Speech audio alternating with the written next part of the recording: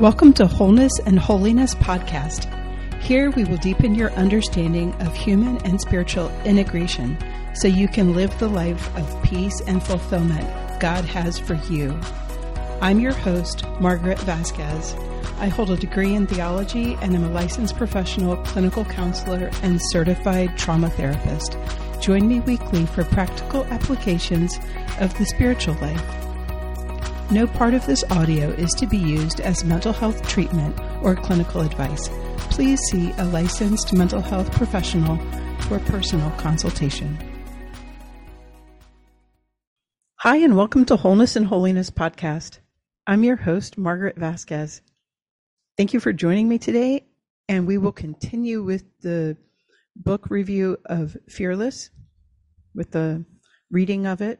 And before we do that, I just want to remind you that there are online human and spiritual integration workshops, one upcoming in January. So check out the website, sacredhearthealingministries.com for that, as well as intensive trauma therapy, as well as books, More Than Words, The Freedom to Thrive After Trauma, and this book that we're reading, Fearless, Abundant Life Through Infinite Love.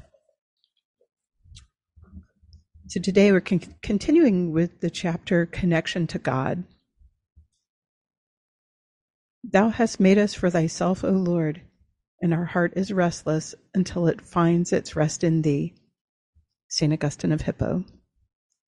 The Catechism of the Catholic Church teaches that the Eucharist is the, quote, source and summit of the Christian life, end quote.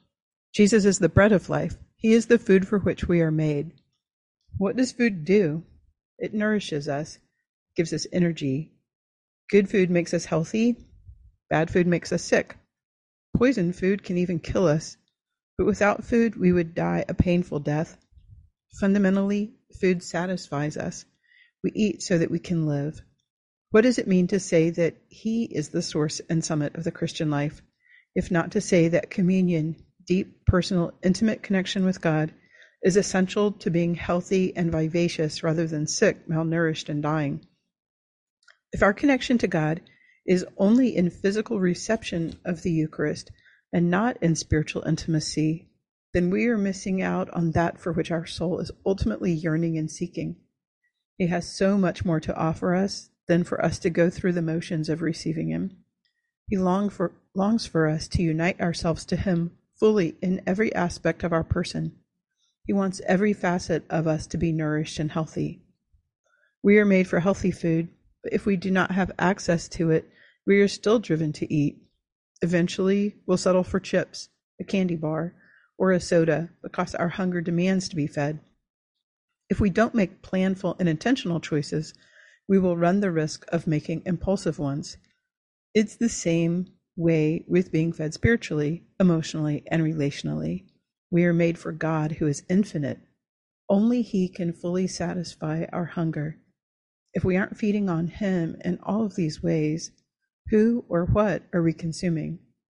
Whatever or whomever it is, it won't fill us because it isn't able to, no matter how hard we or they try.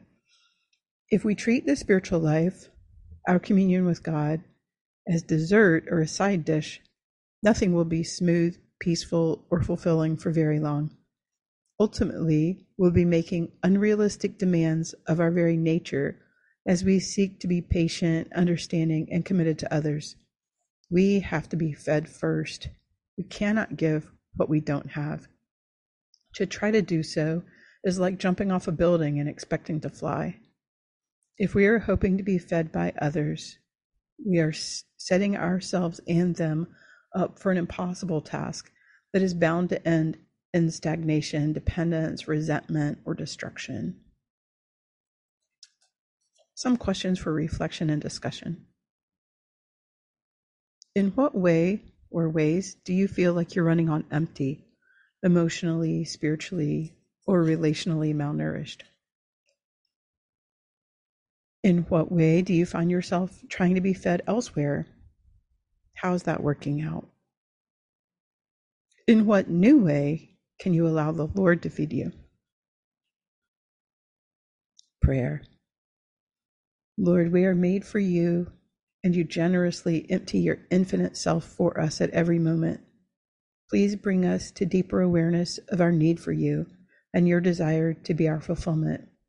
We thank you for longing to answer this prayer beyond our wildest hopes. In Jesus' name we pray. Amen. For an action step, before you check your phone in the morning or get out of bed, ask the Lord to fill you with himself and spend a couple of minutes just receiving his love before your feet even hit the floor. For journaling or further reflection, ask the Lord to show you in what area or areas you're running without his nourishment and how he wants to be your sustenance so you can start to live your life from a place of fulfillment. Note what he puts on your heart. And check out the show notes for a list of the scriptures for meditation. Thank you for joining me this day, and may the Lord give you peace.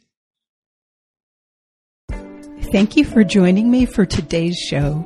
Please subscribe and share, and check us out on wholenessandholiness.com. Follow and like us on social media.